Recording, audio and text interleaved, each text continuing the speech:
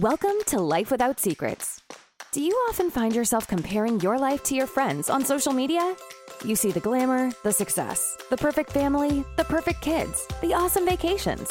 But what's really behind the highlight reel?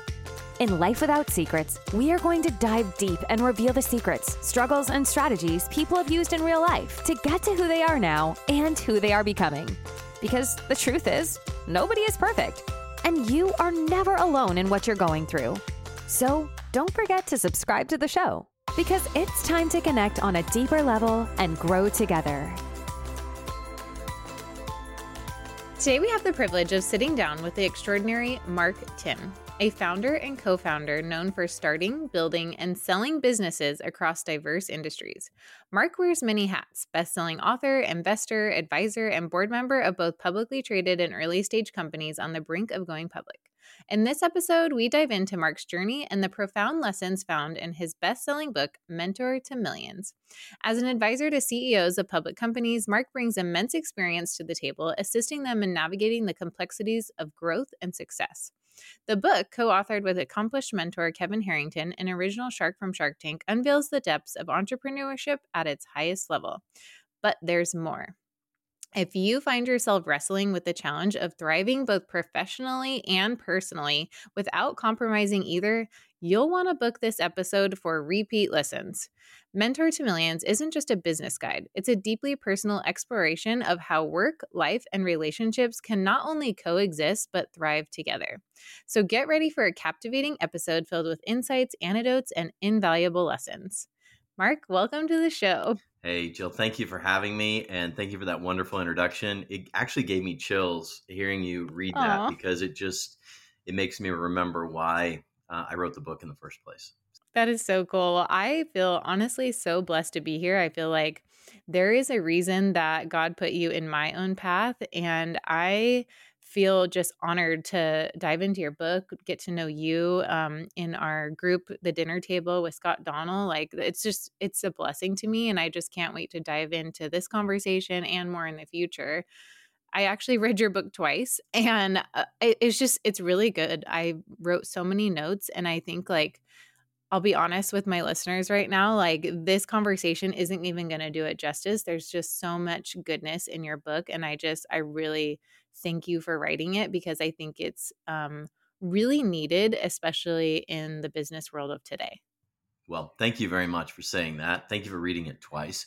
And we're having a little offline conversation, and I'm always fascinated to know what people took away from the book, because there is the publisher of the book bought the rights to the book because they had plenty of business books and they had plenty of books on family, let's say, but they had no books that taught practical business principles and how they could be applied back home. And I think, especially for entrepreneurs, the holy grail of becoming an entrepreneur is so that we can somehow be the person at home that we've dreamed to be: the mom, the dad, the friend, the son, the daughter. And we feel that working for someone else doesn't allow you to do that, but working for yourself does. But then when you become an entrepreneur, next thing you know, your life, you're not working 40, 50 hours a week, you're working 90, 100 hours a week. And all the reasons you want to become an entrepreneur are being compromised because you can't balance these two worlds. And I just want to rip the Band-Aid off at the very beginning and say, if you've ever attempted work-life balance, it's a myth. It doesn't exist. There is no such thing as work-life balance. But as an entrepreneur, we get to do something amazing, and it's called work-life integration. That is attainable. It's attainable by anybody. It's attainable by anybody listening right now. It's attainable to me, to you. Work-life integration, and having your own business is the best way to have work-life integration. And that's really a lot of what the book is about, is how I didn't balance the two worlds. I brought the two worlds together. And that's when my whole life started to change. Yeah, I am so grateful and so excited to get into all these insights and kind of walk people through how that happened. But before we do that, like you yourself are just, you've accomplished so much in life. You have this sense of wisdom about you and you share it to others like with this huge heart. Like it comes through the screen. Like I haven't gotten to meet you in person yet, but like I literally just feel it from you. You have this energy about you that is just so loving and giving. So you're going to love this, but I want to start our conversation with the first question you had for Kevin Harrington that first time at his house, sitting at his dinner table. So tell me about little Mark. Wow. Yeah, you really know how to just get right to it and where that heart is. I think probably I do got to take a couple steps back though and say, how did I even meet Kevin Harrington? How did I even end up at his dinner table? And that's the coolest story because it involves one of my children, and we were huge fans of Shark Tank, like massive fans. My kids would all, I've got this chair and there's enough room for two little butts right beside me. And so we're sitting in this big chair and there's a butt here and a butt here. And we're like picking shows that we can watch. And we're watching Shark Tank. And I've always been big on mentorship. And I talk to the kids about the mentors I've had in my life. And my daughter looks up at the screen and goes, "That's your next mentor." And I'm like, "What? What are you talking about?" And she's like, "Kevin Harrington. I love that guy." By the way, Kevin Harrington was on the first three episodes, the first 3 years of Shark Tank. Mark Cuban is who replaced him. So he sat in the same chair as Mark Cuban and he did the first 3 seasons. She's like, "That's your mentor." She's like, "I love him. He's my favorite shark." And I'm like, "Mary, I don't even know him. Like he's on How TV." old was she during that time? Okay, so she would be, at the time that she pointed this out to me, she would be about 13. So she's about 13 years old, so like 10 years ago. And she's like, "I don't know, you know people, you'll figure it out, but that's your next mentor." So time passes and I didn't pick up the phone. I didn't call Kevin. But what happened was my original mentor was Zig Ziglar and he died. And it really hit my heart, and I'm like, I want my kids to know Zig, I want my grandchildren to know Zig. And so I reached out to the Zig Ziglar family because I'd become friends. Zig actually mentored me personally. I stayed in his home with the redhead. I got to know his son Tom, and so I reached out to Tom, his son. We're about the same age, and I'm like, "Hey, how can I help? Like there's got to be something I can do to extend this legacy." And he's like, "Man, I want you to help. I just don't know what it is." Little did I know that at the same time that I'm doing this, Kevin Harrington also had Zig as a mentor when he was a young man. He reaches out to the family and says, "Hey, your dad just passed away. He meant the world to me. How can I help?"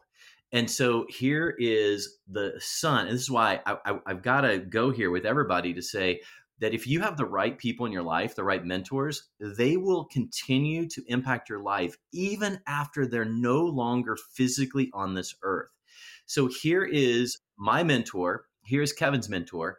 And he's about to do something unbelievable as he is being buried into the ground and going off into heaven. And what he does is that he connects two of his mentees, Kevin Harrington and Mark Timm, through his son, Tom. So Tom introduces Kevin and I and says, "Hey, you guys are both awesome and we want you involved, but we can't figure out how to get you involved. So why don't you talk to each other and come up with something?" So he introduced me to Kevin. And so now I meet. And your daughter says, "I told you." Well, so the original phone call that I had with Kevin, it wasn't at his dinner table, but it was at my dinner table. And I thought, out of respect for my daughter and her vision for my life and my mentor, the first ever conversation with Kevin Harrington, I had my daughter sitting right next to me. Like she is looking at this E star, this famous entrepreneur, and she's right there participating in the conversation because I'm like, "You made this happen. You planted the seed and now it has become real." So she's with me, and so I meet Kevin and we develop a fondness for each other right away. And you're right, I do end up in his home. I end up sitting at his table and I'm like, "All right, Mark, this is the guy you need to learn from." I mean, most of what I'm doing today in my career, I actually got from Kevin. I was at a place where I was in the process of selling my business. And I'd sold 7 businesses at that point. And so at the last one, I'm like, when I sell this, I'm never going to start another business again. I don't want to own another business or operate a business, but I don't know what that life looks like. But this guy has a life that I think I could do. So I'm sitting there going, how do you ask someone that's this famous, that's this successful, you know, I mean, how do you ask him? And people ask me that all the time. And I sat there and said, I'm going to make him. So he's sold product on TV. So I'm going to make him an irresistible offer that he can't say no to. And I looked right at Kevin Harrington and said, will you be my mentor? And I said, before you answer that question, I want you to know these things. Number one, I will make it easy for you. Number two, I will implement and do everything you say. And number three, I will be the best student you've ever had in your life. And he looked at me and said, I get asked all the time to help people, to mentor people. And I say no, but how could I say no to that? And so in that moment, at that time, he said, I will mentor you. I will be your mentor. And that began the mentorship relationship. Now, fast forward years later, we're buddies, we're friends. I mean, he did his job. The greatest compliment you can give to any mentor is to graduate, past them, for them to say, you've accomplished what I set out to teach you. Go forth, and conquer the world.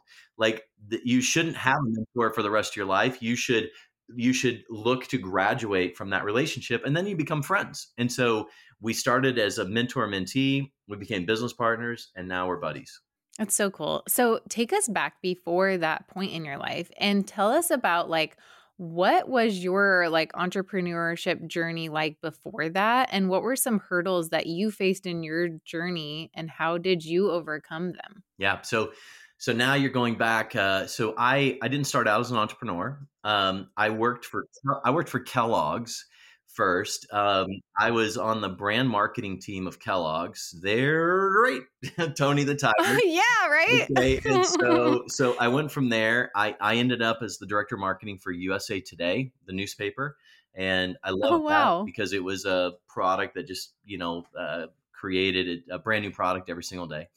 And I'm working for USA Today. I'm working hard, and my son Marcus had just been born, and so, but I'll go back before that because I think entrepreneurs all have this. If you go back to little Mark, I learned a lot of lessons. I started out to be an entrepreneur at very little. So I'll come back to the USA Today story, but to say my first entrepreneurial enterprise was picking raspberries and blackberries, and I sold them for a quarter for a quart. Now, if you apply that to today's world, a quart of raspberries or blackberries is probably worth about $20. Okay, because you're just buying a little flat for like $5. This is a quart. This is a whole quart size. So I was So shocked. did you sell them on like the corner? Where Yeah, did you no, sell them? all the neighbors were That told I was in the business of blackberry and raspberry picking, and so they were willing to buy an unlimited amount. So I spent hours and days picking blackberries and raspberries, and I sold every quart that I picked, only to be taught a really valuable lesson, and that is I woke up after one weekend of picking, and I had over 100 chiggers all over my body. Like I was so you get these little bites when you're picking in these patches. And so I literally had the most successful business of my life, and I retired 3 days later because it was simply not worth. And so I moved from there. I was big into fishing, and so I figured out after big rains I could catch night crawlers in my parents' yard. And so then I moved to selling night crawlers for 50 cents a dozen, and that business was thriving as well until my mother found that I was storing the night crawlers in her fridge. And somehow I left one of the things out. And so she goes to the fridge, and there are worms all over Oh, everything no. in the entire fridge. So that endeavor, I didn't retire from that endeavor, but management ceased to support my efforts in that endeavor. Oh my gosh, that's So so good. so anyway, I think as entrepreneurs we have this early experiences, and so but then I grew up in an environment where I believed I was supposed to go to college, get a degree, and work for someone else. And I don't knock that for my parents, but that was the world that I came from. And so that's that. And I did that. I absolutely did it. But that brings us all the way forward to the story I was telling earlier about USA Today. And I really saw myself, Jill, working for other people forever. And then we had our son Marcus, and he's a little baby at this point. And all of a sudden, I realized I see him at night when he's asleep, and I see him in the morning when he's asleep. And I go in, I kiss him, I hold his hand, but he's always asleep because I'm getting home late and little babies go to bed. I was getting up in the night and getting a little bit of time, but that's not the most quality time when they're screaming or whatever through the night. And I got snowed in for 3 days. It was this huge storm. I lived in the East Coast, got snowed in for 3 days, and I spent 3 uninterrupted days with my son. And the very next day, I went into USA Today and I resigned. And I said, I was not put on this earth to see my children when they're sleeping. I was put on this earth to be all in, all hands on deck, participate in everything that they're doing. And I'm like, there has to be another way.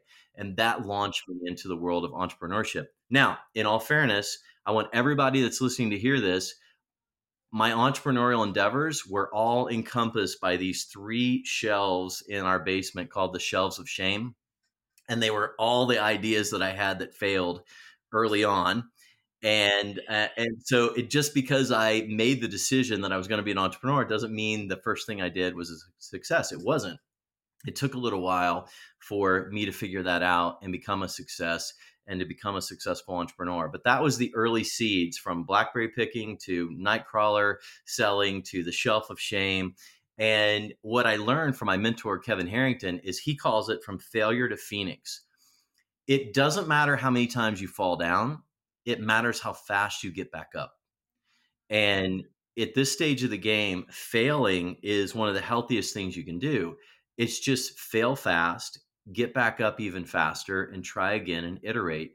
And I think had I been successful, had I not had the shelf of shame, I wouldn't even be talking to you today. That is such an interesting concept. So was there literally shelves Well, in yeah, your shelves, because basement? I my early entrepreneurial endeavors were physical products. And so it was all physical products. And so that was the early was creating products to sell either through retail or wholesale. So there were literally shelves of products that did not succeed. So when I say shelves of shame, absolutely shelves of shame. It was real physical product. The digital marketing world. I mean, listen, Jill, I didn't get a cell phone until I was 26. Okay, I didn't even have a I cell get phone, it. right? So there was no such thing. The internet was not a real thing when I was, that age. You So, had to have the physical thing yeah, present. physical Yeah. product. That's Well, exactly right. I mean, whether people are working hard, like in a business or going into entrepreneurship, I think many people, they work hard for their family. Their intention is to provide and create this good life for their family. And then, like, what happens is what I see a lot is they start missing these important events or their family dinners. And they had these good intentions from the beginning, right? But then, like, just like you said in the beginning, like, you leave a job working 40 or 50 hours a week, and then all of a sudden you enter entrepreneurship and it looks like 80, 90, 100 hours a week, right? And the kids sometimes are missing out on family time then and time with the parent who's going after their dreams. And then there's people like me in the past that were actually had a fear of going after these other dreams because their biggest fear is not having this family time, right? And I mean, isn't the point of working hard so that we can eventually someday have that time back? Like, and so then there's this struggle. So, how do we have these healthy, successful, loving relationships, follow our dreams, grow that business? Like, what did this look like for you? What was this process like? Or is it even possible? Yeah. So this is where I go back to work-life balance is a myth. Work-life integration is possible. So I was the guy missing everything. If my kids were sitting here today, they would say, "Dad missed so many things. I was gone all the time." Because remember, I didn't have the internet or cell phones, so I'm going to China 4 times a year. I've been to China over 40 times. So I was going 4 times a year to develop physical product. I was gone a lot. I missed everything, and and when the business really started to become successful, I knew instinctively something was so wrong. Like, how could I make 100 decisions at work with confidence and clarity? And then the second I walked through the door, it was chaos and confusion. How could I be praised for all the sales and success that I was having in business, but at home I felt like a failure? And I So many knew, people can relate to that. I So many people knew, can relate I to that. just, I just knew instinctively that that was wrong, that I was not put on this earth to fail in the area that I felt mattered most and succeed in an area that the world would validate. But the world started to not matter. What mattered is the little faces I was seeing when I walked through the door, and I knew I was failing them. And it happened on a day. I'm gonna go to the book now because I'm gonna, a spoiler alert. I'm gonna tell you how the book begins. The book begins with what I call a driveway moment. And this moment is so significant because I bought this property again as an entrepreneur. I buy this property. I put my office on the second level, and so that I can see the driveway. And the whole reason I did that is so that when the kids get off the bus, I can watch them walk up the quarter of a mile to the house. And every day I would watch these kids walk up. And I thought, how cool am I to have this office where I can watch my kids walk up? Only realizing that the really cool dad would have been standing at the end of the driveway to walk them up every day. And, so here is a day that I'm really wrestling with this whole thing of how can I be so successful in one world and feel like such a failure in another? And this particular day, Jill, I made the largest sale that I'd ever made in my life. And to this day, right now, it's the largest sale I've ever made of anything in my life. I made that on that day. I was walking on air. I was high fiving everybody. I felt like I was Superman. And I get in my truck and I drive. Remember, this is on my property, right? So I leave the parking lot, go on the road for just a small amount, and I pull in my driveway. And the driveway is about a third of a mile, and there's a little hill. So when you first pull in our driveway, you can't see the house. And I stopped and I'm like, what am I doing? I'm I just had the best work day I've ever had in my life, and I don't want to go home. And it was like it was a punch in the gut. It was just this horrible feeling of how could I not want to go home and share this with my family? And I realized it was because they wouldn't understand. They don't know what I do. In fact, that was one of the big criticisms my kids had, is they could never tell their friends what I did because they didn't really understand what I did. He travels all the time. He sells things. He's gone. That's how they described me. They didn't know my business. And that's when my whole life changed in that one moment. And I thought to myself, I have everything in my life upside down. What if everything I'm doing in business, everything I learn in business, what if all of that was simply the warm up lap? It was simply the batting practice so that I could go home and hit the grand slam. So that when I walk through the door, the real gun sounds and the race begins. And everything I've done for the 8 or 10 hours prior to that was simply preparing me for what I was about to experience. And I realized at that moment that I could flip everything on its head. And I hit the gas and I sped home. I grabbed my wife. I rushed her into the bedroom. I'm sure she thought very different thoughts were going through her mind than what I was thinking. I'm And sure. what I was thinking was, oh my gosh, just hear me out. I know this is going to sound crazy, but trust me on this. I'm going to legally incorporate our family. And that meant nothing to her, but she saw passion and purpose in my eyes. And she's like, sounds awesome. Why did I do that, Jill? Because I understood business. I understood companies. I understood LLCs. I understood, everything to do with a company. The language and the lingo made sense, but everything to do with family was confusing and complicated and drama and chaos. What if I made my family the most important business in my life? What if every business I had was to support that business? What if my family became the most valuable business in the world? If that happened, then truly everything I was doing up to that point was to do that. So the next day, I legally incorporate my family. It's called To Be Tim's LLC. It's in the book. We talked about that earlier. And it's a real corporation. It's registered in the state of Indiana. You can look it up if you want to. And from that day forward, I started running my family like a business. We had shareholder meetings every Sunday night. My youngest child owns the same percentage of shares that I owned. They had That's so they, cool. they had a voice. They had a vote. It mattered. I taught them. The language I used in business now applied to family. And so therefore, if they were my family business, if they were the most valuable business in the world, then they had to be integrated into my world. And I'm here to tell you one of the most things I'm most proud of in my life is that from that day forward, for the next 5 years, I didn't take a single business trip without one of my kids with me. Not one. I didn't go to a single negotiation. I didn't go to a single mastermind. I didn't go to a single any business trip. One of my children was with me. And what we did on airplanes and Uber rides and hotel stays was develop this relationship that went so deep. It's like an oil well that we were digging this oil well 10,000 foot deep. And when we struck oil, like it has created the most rich relationship with my kids. And because I did that, I get to be their dad for the rest of their life. So that one change of integration, by the way, this was not balance. This was not me balancing. This was me integrating my family. When I went to a mastermind, I took 2 pages of notes for my business and 10 pages of notes for my family.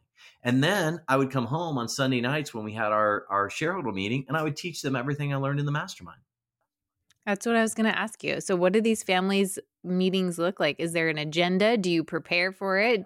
Do other people prepare stuff in the family? Like, walk us through what because, like, I'm like, I want to implement this family shareholder meeting, but like, first, I'm like, what is a shareholder and how can I incorporate that? And like, do I have to prepare something for this family meeting? Does my kids have to prepare something for this? What is everybody's role in this business of family? If you're picking up what I'm putting down, if you're smelling what I'm stepping in, the very first step you have to take is a family meeting.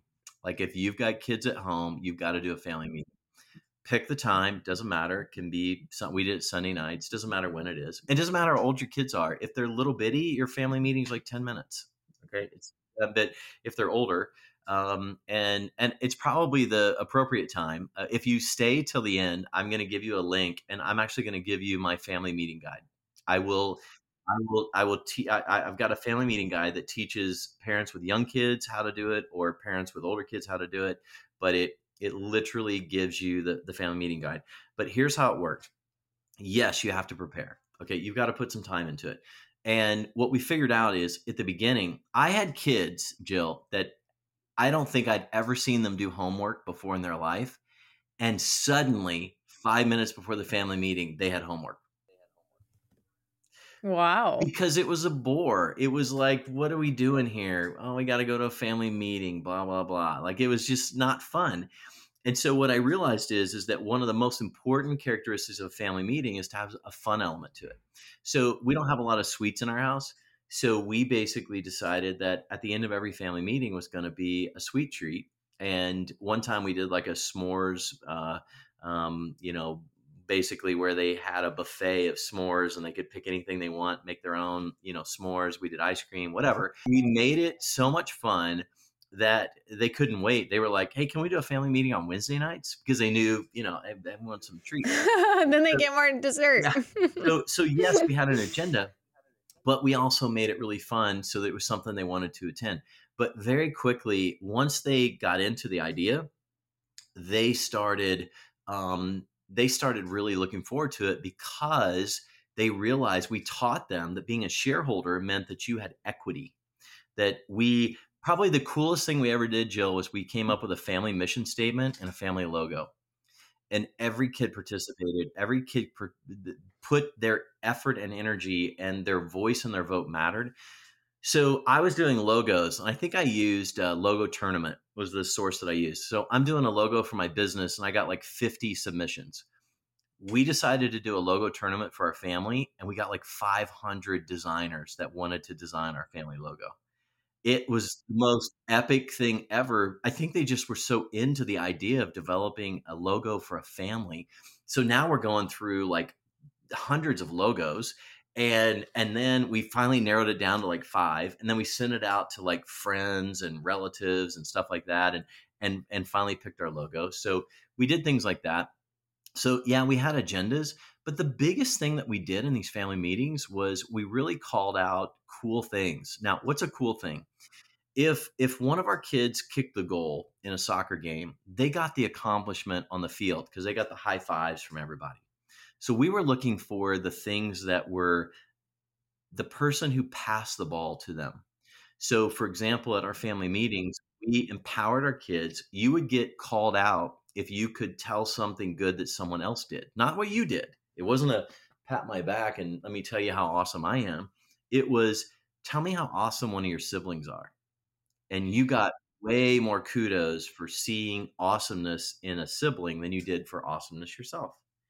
And we call this a turtle on a fence post. So if you were to come to our house right now, there's probably 50 turtles in our house. Why is that? Because the concept is really simple, and there's some short books about this.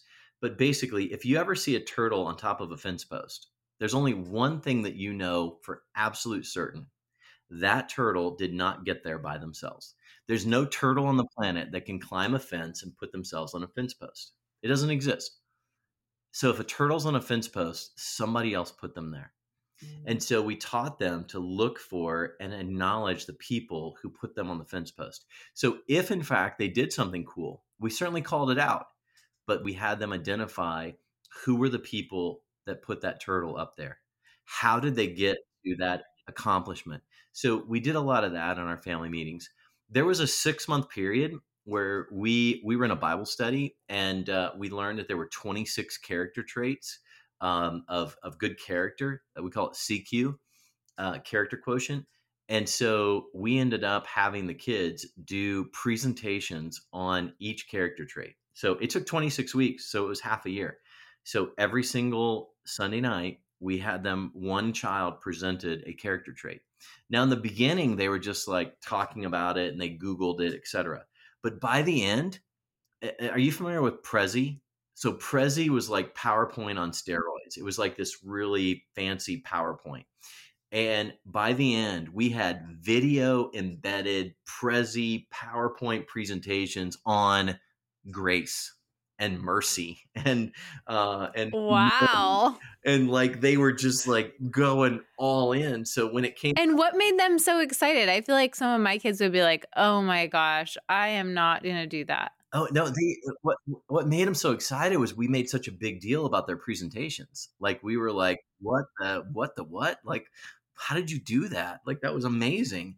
And so and it kind of became a sibling rivalry a little bit. It was like I can't show up with like a flashcard if my brother did a PowerPoint, and now I can't just show up with a PowerPoint. I have to show up with a video. So the way it worked out, because we had an even number, is we ended up with 3 character traits left, and so we paired them up. And so the very last round of presentations, we did their grandparents were there, their some of their cousins were there. Like this became this like massive kind of thing where they were presenting, and we were presenting on character traits, honesty, humility.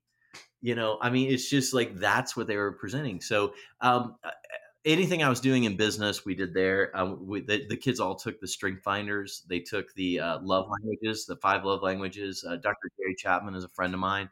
So they did the 5 love languages. They did. We spent a lot of time on love languages, by the way. If you've never done that as a family, please do that.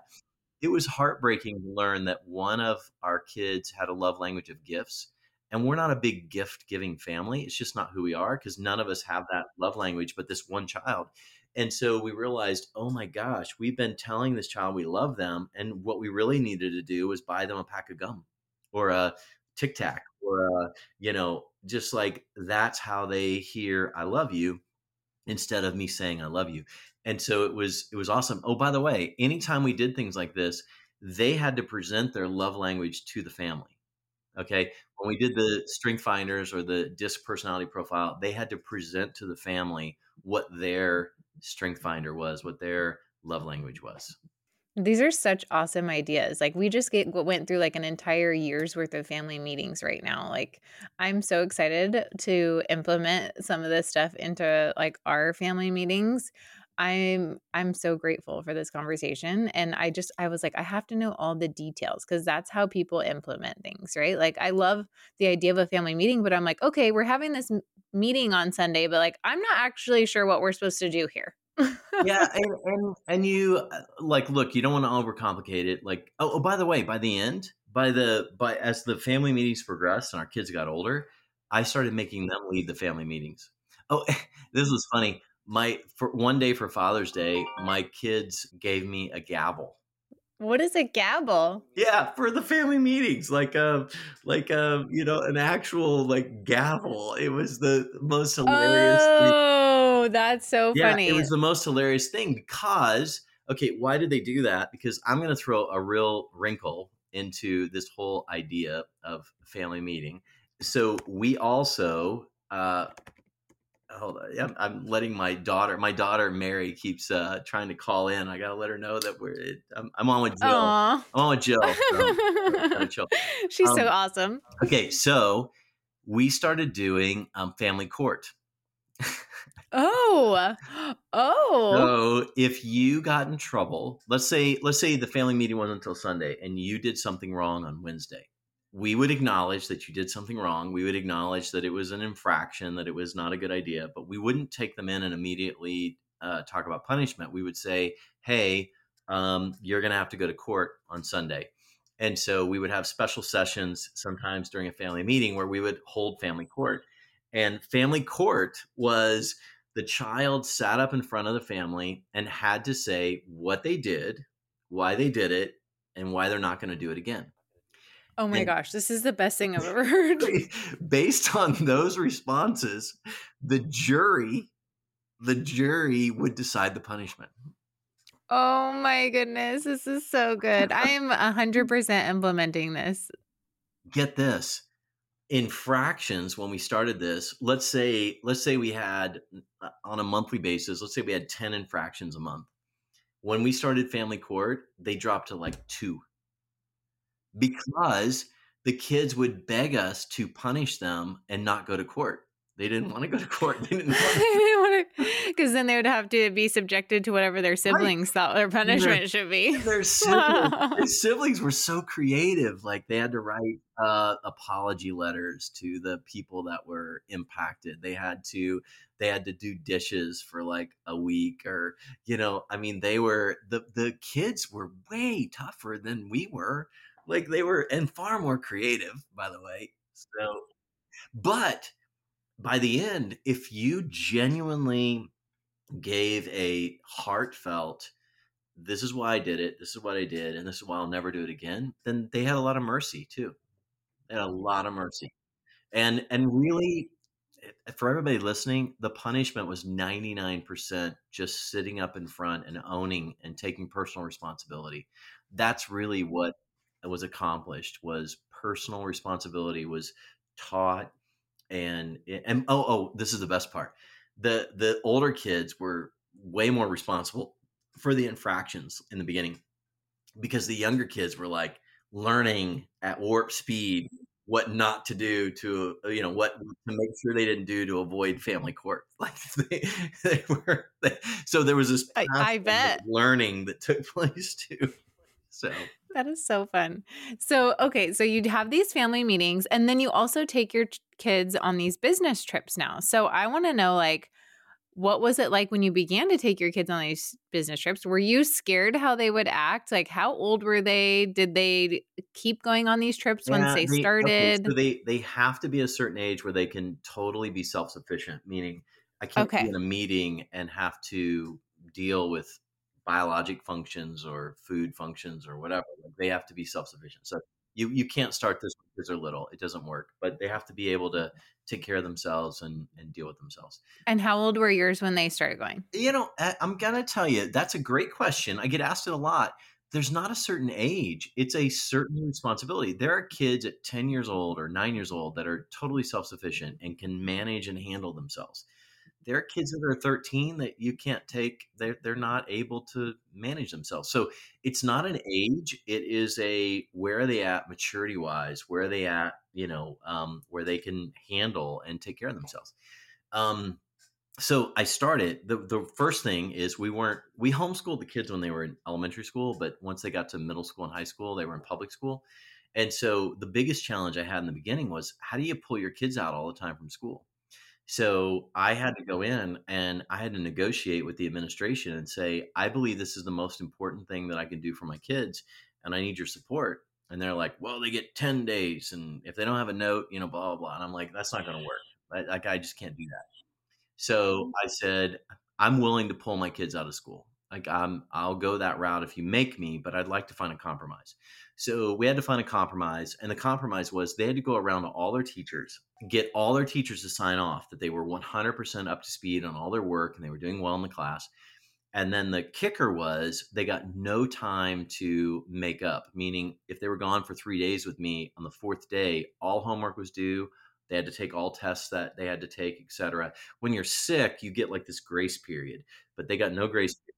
They had to do their work while they were gone. They had to turn it all in, etc. And so that was fair. I felt like the administration was fair in that regard.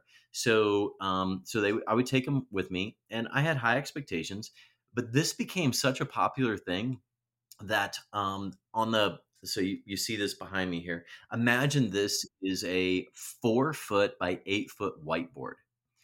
The kids became so into going with me on these trips. It became such a big deal for our family that my wife had to do squares. They were 4 inches by 4 inches, and it was my schedule for the next 2 months, and it was where I was going, when I was leaving, when I'd be gone, and then it had a child's name associated with it.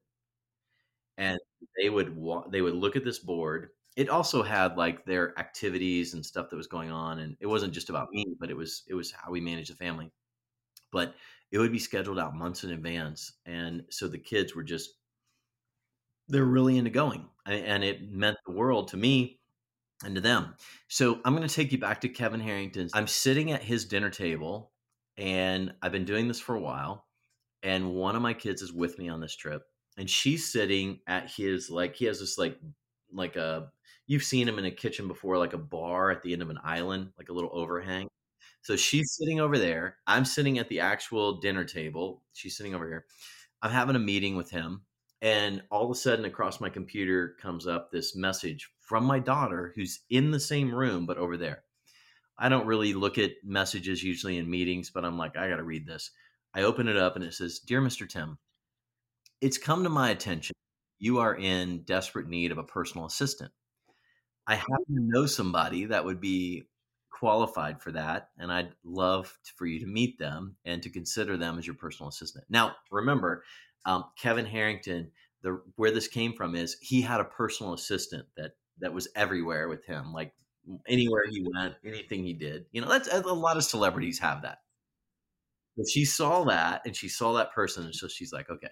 So I'm like, okay. I respond back, Dear Miss Timm, you may be right, but I don't hire anybody without going through the process. I still had one of my companies at this point, so I introduced her to the HR department of my company, and so she had to create a resume, and she had to interview with the HR department in my company. And then after you make it through there, if you make it through there, you got to go to my number two in command and interview with that person. And I was at the stage where I didn't really hire anybody except for like a C level. And so if they made it through there, I was just meeting them and saying, welcome to the team. So she does her resume, submits it to HR. Her mom and her come up with what she's going to wear and everything, get her all situated. And she interviews and she goes through the whole process. And next thing you know, she makes it through the whole process and she's sitting in front of me at my desk, to be hired. Like normally someone would be hired. I'm like, hey, sweetie, this is awesome. And you did an amazing job. But to be my personal assistant, you can't go to public school. Like, how could you travel with me and go to public school? She's like, oh, mom and I already talked about that. And I'm prepared to enroll in an online high school so that I can travel with you for the next year. And she dropped out of high school, her freshman year of high school, the most kind of quintessential important year if you do the public school. Freshman year is like a big deal. She drops out of high school, enrolls in an online high school, and travels with me on 33 trips over the course of a year. Wow. That's amazing. That was the best education she ever had. Totally. And she started going on some trips without me. She learned how to go into a meeting and like take notes, and I would leave the meeting, and by the time the meeting was over, I'd have bullet points of everything I agreed to do and everything everybody said they would do for me. That's all I asked her to do, and she would capture all of that and send it to me. So this traveling with me, it started off, it was kind of a new and it was fun, but it became really deep. And we had just such deep conversations. They left their familiar world and entered my world. And we were able to really grow in ways that we're still benefiting from today. And my oldest was the first one that got to do it, and he's now a real estate mogul. He's got like 10 rental properties, and he's done phenomenally well. But he would trace it back when people say, "How did this happen?" It was because of something bad that happened in his life. He was on an overseas exchange program. He made a mistake. It was his mistake. He hurt himself. He ended up in the hospital. His trip got cut short, and he's like, what am I going to do? He can't go back into school. It's the middle of the semester. And our thing in our family was anytime something bad happened, we said, what does this make possible? What is possible now because of something bad that happened? And what was possible was he could travel with me. And he spent the next 4 months traveling with me, and it set him on a trajectory that is put him where he is today. And so, what does it make possible? You can travel with your parents for 4 months because you don't have any other obligations, or you travel with your dad for 4 months. So, this integration, if you really believe that you were put on this earth for something bigger than business, and maybe it's your family, then integrate it, make it real. When your kids can travel with them. When they're too young to travel, share whatever it is that you're learning with them. Get it to their level so that you can communicate with them. But I believe so much of the success of my kids was caught, it wasn't taught. They watched it in real time. They watched it from people like you and your husband. They watched it from people that were in my life, and they caught it instead of me constantly teaching them. It was caught by people that I put in their lives. That's what happened on traveling. That is amazing, and I'm so grateful for this conversation. I wanna shift it a little bit, but it's still the same because I see this in your kids as well, but what kind of mindset do you think is required for someone to become so successful? Like, what do you think has been the biggest up level to your own success? Like, when it comes to having that mindset? That's a great question. What's the mindset for success in your kids? I think I mean, because your kids have it, like, they you do. you started with it, They right? Like, do. because you had it in the Well, and in all beginning. fairness, I was a farm boy from Indiana, so I was somewhat limited in my view of the world, but I learned three things living on the farm. I learned the value of hard work, the value of a dollar, and personal responsibility. And when I first had Marcus, my firstborn, if you gave me a pad of paper, Jill, I would have written 2 pages of things that I thought would be necessary for him to be successful. And then 10 years later, that would have been 1 page. And 20 years later, it's like three or four things. And I truly believe that if you teach your children that they are ultimately responsible for every decision they make, that they can't blame anybody, they can't push it off on anybody, personal responsibility is right there at the top. That success doesn't come in suits and ties, it comes in work clothes. Like, you want to be successful, you better put your work clothes on because it's hard work. After that, it comes right down to, if anybody's ever heard of the Harvard study studied thousands of people for their entire lifetime. It's the longest study that existed in personal success and happiness. You would think that the key element to success is money. Not at all. Rich people oftentimes die way younger than poor people. You would think that it's, let's say, genetics. Okay, that people, no, it's not genetics. It's not wealth. It's not genetics. It's not even geography. It's the amount of quality relationships that you have in your life. How healthy are the relationships you have with your siblings, with your friends? It's the people who have the most meaningful, deep relationships in their life. They're the ones that have the most um, success and have the most fulfillment in their lives. So you teach your kids to be personally responsible. Teach them to work hard, but teach them to have real relationships with you. So here I am every single Monday night. So you're like, okay, this is all great. Everything we've talked about is great, but what now? Like your kids are they're in their 20s. I mean, they're moving on with life. They've got careers, they've got their own homes, they've got boys that are friends in their life and girls that are friends in their life. I mean, it's like, what now?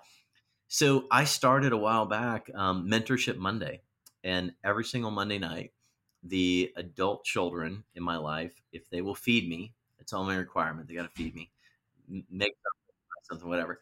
I will mentor them on anything in life. And it can be love, it can be insurance, it can be finances. We're doing a whole session on this coming Monday on if you're a 1099, then you have to how do you handle your taxes if you're a 1099 employee of a company because nobody's taking that out for you. So we're doing this whole deep dive into that this coming Monday night. We did a huge dive into Israel. So I'm not an expert on that, but I have a friend that was in the Israeli military. So I called him and he like taught my kids all about it. I'm not an expert on life insurance, but I have a friend that is. And so one Monday night we did an hour and a half session on IULs and whole life and term life and all this stuff. That session could have lasted like 5 hours. They were asking so many questions because they're interested.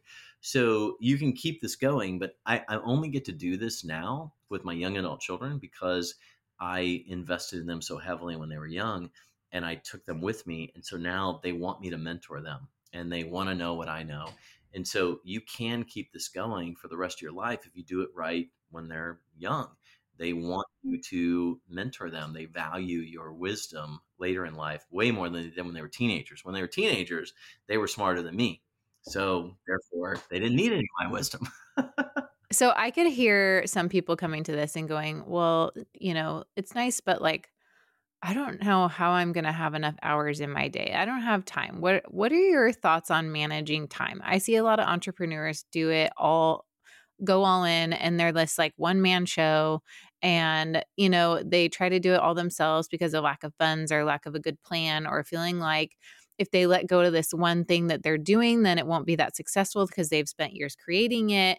Like, how do you determine, like, how do you get time back? How do you determine when to hire someone? Who do you look for to hire? I feel like this also translates into family as well. But how do we deal with this time situation? How did you do that? So how I did it, let me go back and say what I figured out after that driveway moment was that I was giving my family my last and least. They were getting the last hours of the day and the least energy that I had. And therefore, I was having the least and last impact on them, and it wasn't working. So, how do you get the first and best? Well, I realized that I was the best in the morning. So, what I did is I'm not a chef by any stretch, but I became a short order cook in the morning. I was my best, and I wanted to be the guy that gave them I wanted to send them off into their day with the best wisdom I could give them. And what I did is that I would make them whatever they wanted for breakfast. If you wanted cereal, that's fine. If you wanted a waffle, that's fine. If you wanted a egg over easy, that's fine. If you want an omelet, that's fine. But the requirement was I made them anything they wanted, but they had to sit there and eat it with me, and they were mine for that period of time. And so I found a slot in the mornings that was meaningful. And it wasn't like I had the quantity of time.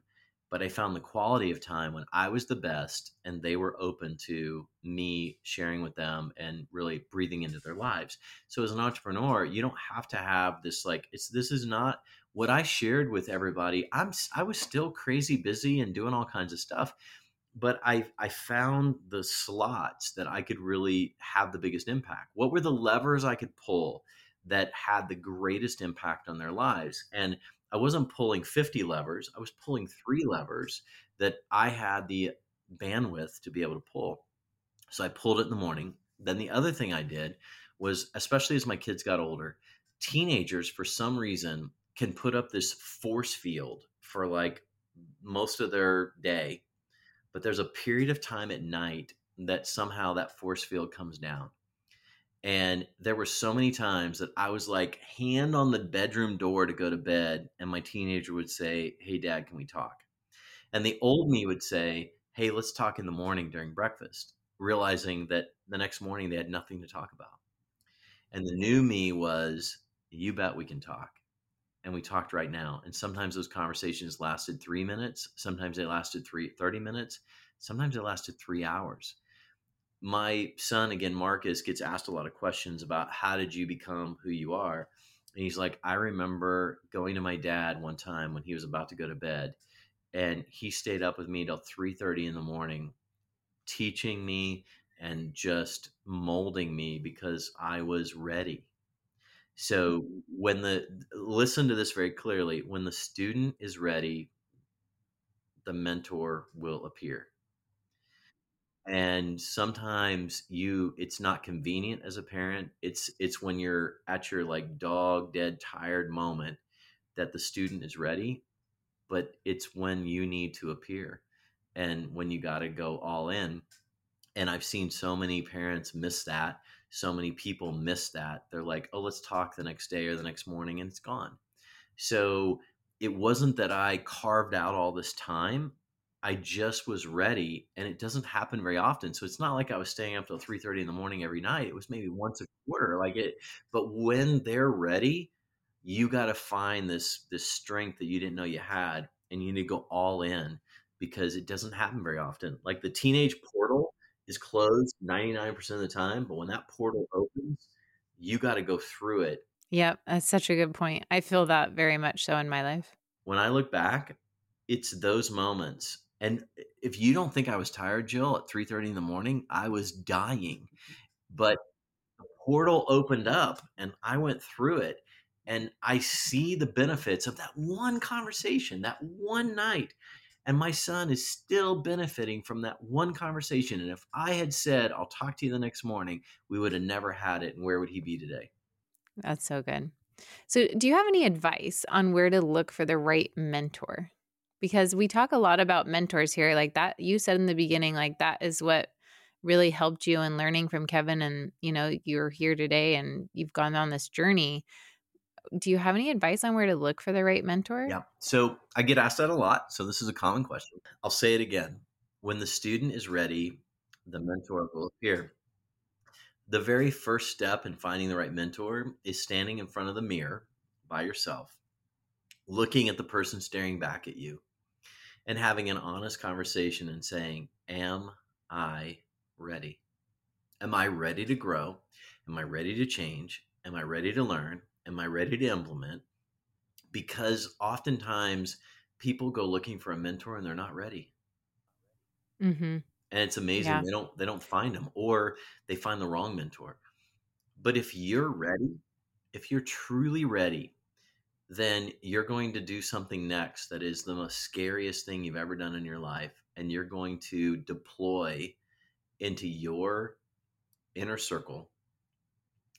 I don't care if it's social media. Like if you want a mentor today, this is 2024 here, and you have a LinkedIn profile or an Instagram profile or a Facebook profile, it doesn't matter.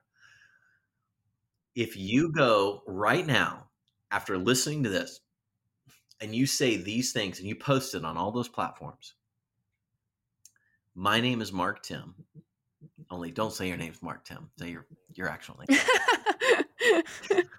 My name is Mark Timm. I recognize that I'm at a place in life where I am ready to learn and ready to grow and ready to become everything God intended me to be. And I'm looking for the right people in my life to help me get there. If you're that person, would you please raise your hand and reach out to me? Or if you know that person, would you please introduce me? Your life will never be the same. But don't do it unless you're ready. But when you're ready, it may not be your best friend. You know, my best friend's name is Scott. Scott may not be the guy, but he may know the guy, and he just didn't know I was ready. And it may be someone 2 times removed from you that doesn't have the relationship with you, but knows the person that you should meet. In my case, it was my daughter that pointed out my next mentor, and I didn't even know that person, but I was ready. When the time came, I was ready. And so if you want to find that person, just first make sure you're ready. And then secondly, be insanely raw and vulnerable and put it out there. And I believe, okay, I totally believe that you already know everybody you need to know to be successful, to achieve everything that you were put on this earth to achieve. You already know today. It doesn't mean that the person you know is that person, but they know the person that's going to help you achieve everything you were put on this earth to achieve. So you already know everybody you need to know to be and become who you were put on this earth to be. The question is not who you know, it's are you willing to be vulnerable to meet that person? That's really the question. It's not who you know. You already know. I promise you already know. But are you ready? That's the question. So then I have a question for you. As a mentor yourself, what do you look for in a mentee? Well, I'm going to answer a different question, then I'll go to that.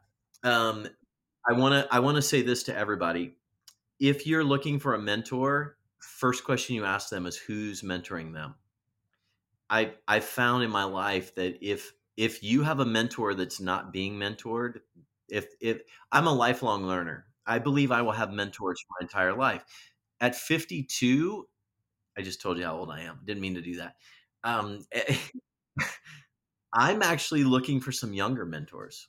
Like I'm at the stage where I have some mentors that are older than me, but I'm looking for some people to teach me things I don't know. And you don't have to be older than someone. You don't have to look for a mentor older than you. You just have to look for a mentor that has something you don't have. So I'm entertaining mentorship relationships with people that are younger than me because they know things I don't know. So when I look for a mentee, okay, this is wood, but right next to me is brick. Okay, so I guess if people are watching the video here, they can show that right there. See that brick? That's brick right there. Okay, brick. Okay, so it works like this. So the so how a mentor mentee relationship works is the mentee's job is to learn from the mentor. So what a lot of people do when they're mentees, Jill, and you know people like this, we're not going to name them here, okay, but the mentor's job is they have bricks are forged in fire. For those of you who don't know this, it's like mud, like literally mud that's forged in fire and becomes a brick, so it's really hard. So their wisdom was forged from failure and from fire and from hard things, and it becomes a brick. A lot of mentees are brick collectors. They go to all these masterminds and they watch all these online things and they just collect all these bricks. If you take all the bricks that a mentee collects and you stack them up, your 7-year-old could go up and go boop and push the whole thing over. And it just falls over, right? It's just a stack of bricks. So, what is it that makes a wall? Like this house is being held up by bricks. This is a brick house. How can a bunch of mud that's been forged in fire build a house that can withstand a tornado? It's because those bricks need mortar. Mortar is the concrete that goes in between the bricks. So, where's that mortar come from? It comes from someone who takes a brick and then they implement and they try it and they teach other people. That's where the mortar comes in. You take wisdom that you learn from a mentor and then you implement it in your life. And ultimately, the ultimate implementation is that you learn something from your mentor and then you teach someone else. That's what forges the mortar in the wall. Now you've got something you can build a life off of. You've got bricks that have become foundational to your life, foundational to your business. Long, long way of saying what I look for in a mentee. I don't want a brick collector. I don't need a brick collector. It's it's possibly the most disrespectful thing that you can have as a mentor is somebody that's just collecting your wisdom and not doing anything with it. I want somebody that's going to implement and try it. And ultimately, what do I want? I want someone that's going to teach other people what I've taught them. That's the ultimate in a mentee is I'm going to be your best student and then I'm going to teach other people what you've taught me. And that's when bricks become walls and foundations and they build houses and buildings and structures and they change lives. That's what you're looking for in a mentee is someone who will do that. And then you step back as a mentor. Kevin Harrington steps back and goes, he was my mentee. Like, pretty cool, right? That's what you want. And the best compliment is Kevin says, and he doesn't need me anymore. We just play golf together. You know, we went to he has a beautiful home on the beach. He has a couple homes, but one of them we flew down there and just hung out with him and his wife and played golf. Like we're at that stage and it was beautiful. Like he can look at me and go, yeah, I did that. I see that. And, so you're looking for that. So in a mentor, you're looking for someone who's a lifelong learner, someone who has a lot of wisdom that you don't have, and a mentee is someone who implements. If I have a mentee and I teach them something, and the next time I meet them, I say, "How did it go?" And they go, "Oh, I haven't implemented that yet." That's my last meeting. We're done. Mm, We've expired our relationship. Like I'm not doing that. got it. Yep. That's awesome. I love that. And it also teaches the person and holds them accountable. And I think accountability is so huge in our own growth as Huge. well.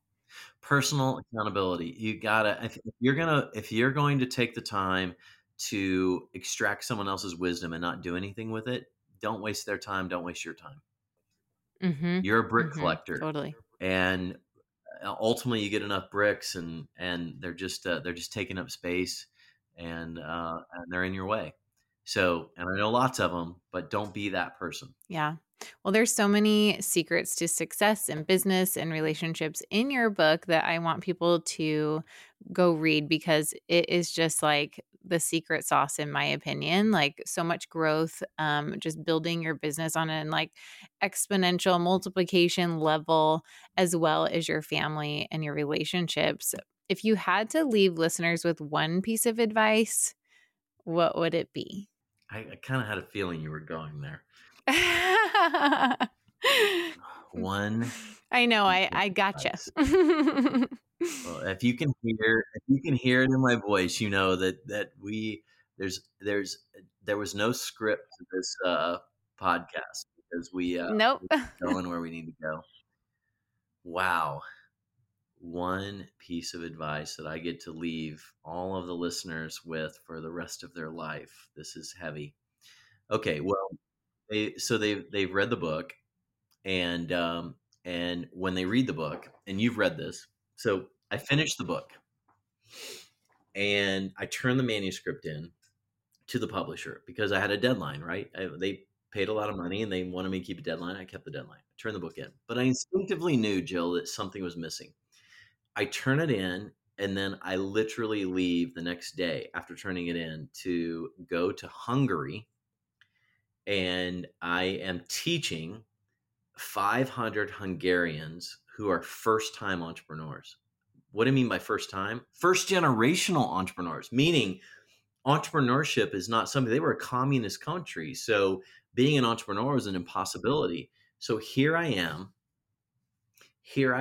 teaching people, and people who are like, I became an entrepreneur and I'm trying to make a better family and a better life for my family, and I'm away from them all the time, and this is not what I thought it would be. And so I'm there's a language barrier. And so I take three of my kids and they go with me to Hungary because work life integration, they're there. They don't understand the language. I don't understand the language. I've got an interpreter the whole time. And the last session of the last day of the event was supposed to be me talking about my whole family because they've seen my family the whole week. And the person putting on the conference says, "Hey, I've had a change of heart. Rather than you stand up here for 2 hours, how about we bring the three kids that this entire 500 people have been watching the whole week, and we bring them up on stage and we ask them questions?" So I go over to my kids. I have no time to prep them. I have no time to tell them anything. And I say, "Hey, they're going to go up on stage and they're going, and you're going to go up on stage and they're going to ask you questions and just answer from the heart." And two of my daughters are like, "No, and it's like, you can take us up on stage, but we ain't saying anything. We are not talking at all. Like, you do this, this isn't happening. We're going to look to the older brother, Marcus. He can speak for all of us. We'll go." So we go up on stage. Here we are on stage. And again, I have no chance to prep them. And Marcus does exactly what you would expect the older son to do. He talks for all of them and he talks about, and the question is, what was it like to be the father of an entrepreneur? That's the only question. That's one question. Or the son or daughter of an entrepreneur? Son or daughter of an entrepreneur. That's it. So he answers it. I'm not taking anything away from him, but it was exactly what you would expect him to answer. Like checked all the boxes, all good. Wonderful. Thank you, Marcus. Good. But then he passes the microphone to my next daughter, and she does what I expected her to do. She passes it to the other daughter. Like, she just, there you go. And this daughter starts talking, and her voice is cracking. It's like she's so nervous and she's so afraid. And she's sitting up in front of more people than she's ever been in front of in her entire life. And she says these words: "I hated that my father was an entrepreneur." And I'm like, this just went the wrong direction really fast. But there was this moment that he changed everything and decided we were his most important business and that we became the focus of his entrepreneurial endeavors and we became the most valuable business in the world.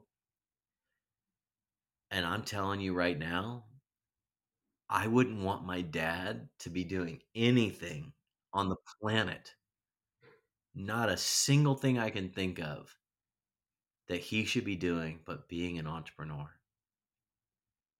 Because we get it. We benefited. We wouldn't be here today. We love that he is an entrepreneur. 500 people, not 499, 500 people that don't speak English are bawling. Actually, 501 because I'm bawling. So 501. I am crying. They're crying. People are consoling each other. They're holding each other. They're hugging each other. They're on the floor with each other because all they want is to have one of their kids say that. All they want is to work their ever loving butt off so that one of their kids sits up in front of 500 people and says, "I don't want you to do anything but this because it's what you love to do and we're a part of it and we see it now and we get it and we hated it for so long, but now we understand it and now we don't want you to be doing anything but that." And what I really most want people to hear and what I most want people to walk away from this podcast is that if you're doing something you're passionate about and you were like me and you left your family out and they couldn't say what you were doing and they didn't know what you were doing and they were lost at how to even describe what you were doing, like, you have a chance to do what I did with my kids, which is to integrate what you're doing, to integrate your passion, to integrate your purpose, to bring them in, to make them part of it, to involve them in all of it, so that one day when they're sitting in front of 500 people, they look out and go, I don't want you to do anything else but that. And it only happens when you bring them in and when you decide that they are the most valuable business in the world. They're the most valuable business you will never work for, you will never be a part of, you will never sit on the board of, you will never be involved in anything more important than what you come home to. It's not what you go to, it's what you come home to that matters most. I think you're going to have a lot more tears flowing after that one. That Well, just was so you know, if you're really watching, powerful. like like I got tears in my eyes right now just sharing it, and it's been years since then, but it impacted me significantly, and to this day, I still get people that reach out to me from Hungary from that moment. It changed their entire perspective of being an entrepreneur because they realize that it can be worth it and it can be enough and they can be the parent that they were put on this earth to be and be the entrepreneur they were put on this earth to be. So beautiful. That was the best answer I could have ever asked for. So thank you. Just so you know, I wasn't prepared to give you that. Just so you know, that just It was I mean, that's what we all needed to hear, right? Because that's the truth. That's the truth. That's like our basic human desires is like love and relationships and also being fulfilled by what we were put on this earth to do. We were here for a purpose. So thank you for sharing that. How can people connect with you from here, get your book, your resources? How can we connect Yep, with you? no problem. So I've got this link that was put together when I was promoting the book, actually, and it's CEO Dad, CEO like the CEO of a company, CEODad.org, ORG, and in that link, don't worry, you have to put your email in. I'm not marketing you with a bunch of stuff. I don't sell anything. I just share. That's it. And so at this stage of the game, you go there, and in that link is a free audio copy of the book, Mentor to Millions. If you want a physical copy, you got to buy it on Amazon or just type in Mentor to Millions, and I'm sure there's lots of places you can buy it, but Amazon's easiest. But in that link, there is also a little ebook that is how to win at home like you win at work. I'm pretty sure in that link is also a family meeting guide. So if you want to start doing family meetings, and I hope you do, please start doing those. Like that's the if you want to know your first next step, there's two first next steps. If you're listening to this and you're married or you have a partner, your first next step, and you're listening to it by yourself, is get your partner to listen to this as well. Because if you go all in, and I've had people go, I just listened to this podcast with Jill and it was like, blah, blah, blah, blah, so amazing. And we got to do all these things. They're going to go, time out. Like, Out. Yep. whoa, We've been there. We've back been it there. up a little bit, like, how about we listen to this together and we take some notes and we decide what we want to do. So step number one is, if you're listening to it alone, get your partner to listen to it with you.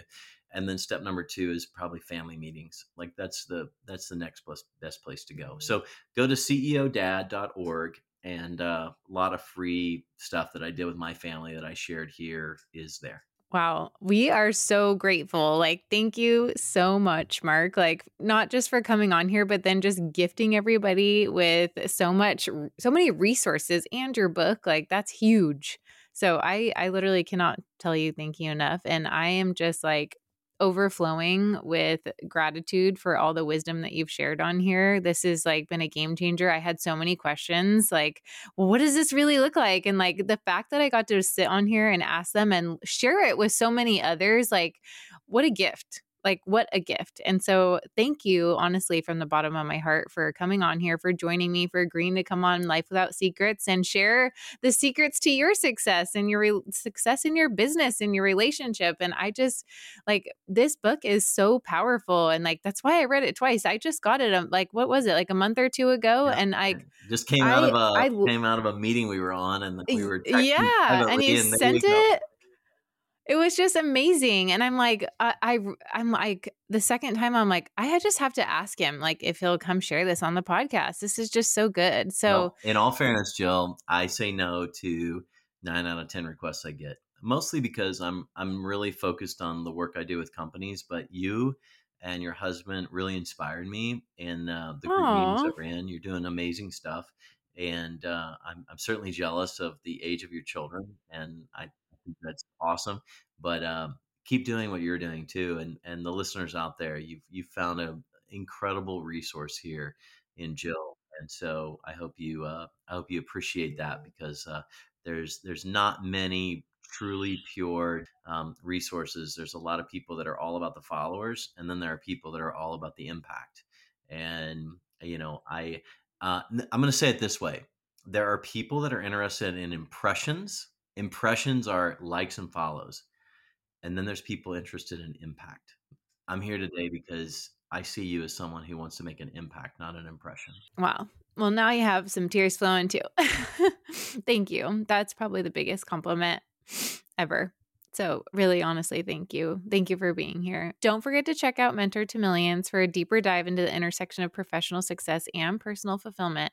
Be sure to share this episode. Watch it with your spouse if you have one, like Mark said, because I can totally relate to what he said. And like, my husband and I have those moments all the time where it's like, hold on, time out, rewind, go back, tell me again. So, make sure you take this journey with you and your spouse too. And, remember your journey is not just about building successful businesses. It's about crafting a life that thrives on both professional achievement and personal and family fulfillment. So until next time, thanks for being part of this insightful, amazing conversation. Thanks so much for tuning in to this episode of Life Without Secrets. If you're enjoying the show, please feel free to rate, subscribe, and leave a review wherever you listen to your podcasts. That helps others find the show, and we greatly appreciate it. Once again, thanks for tuning in, and we'll catch you in the next episode.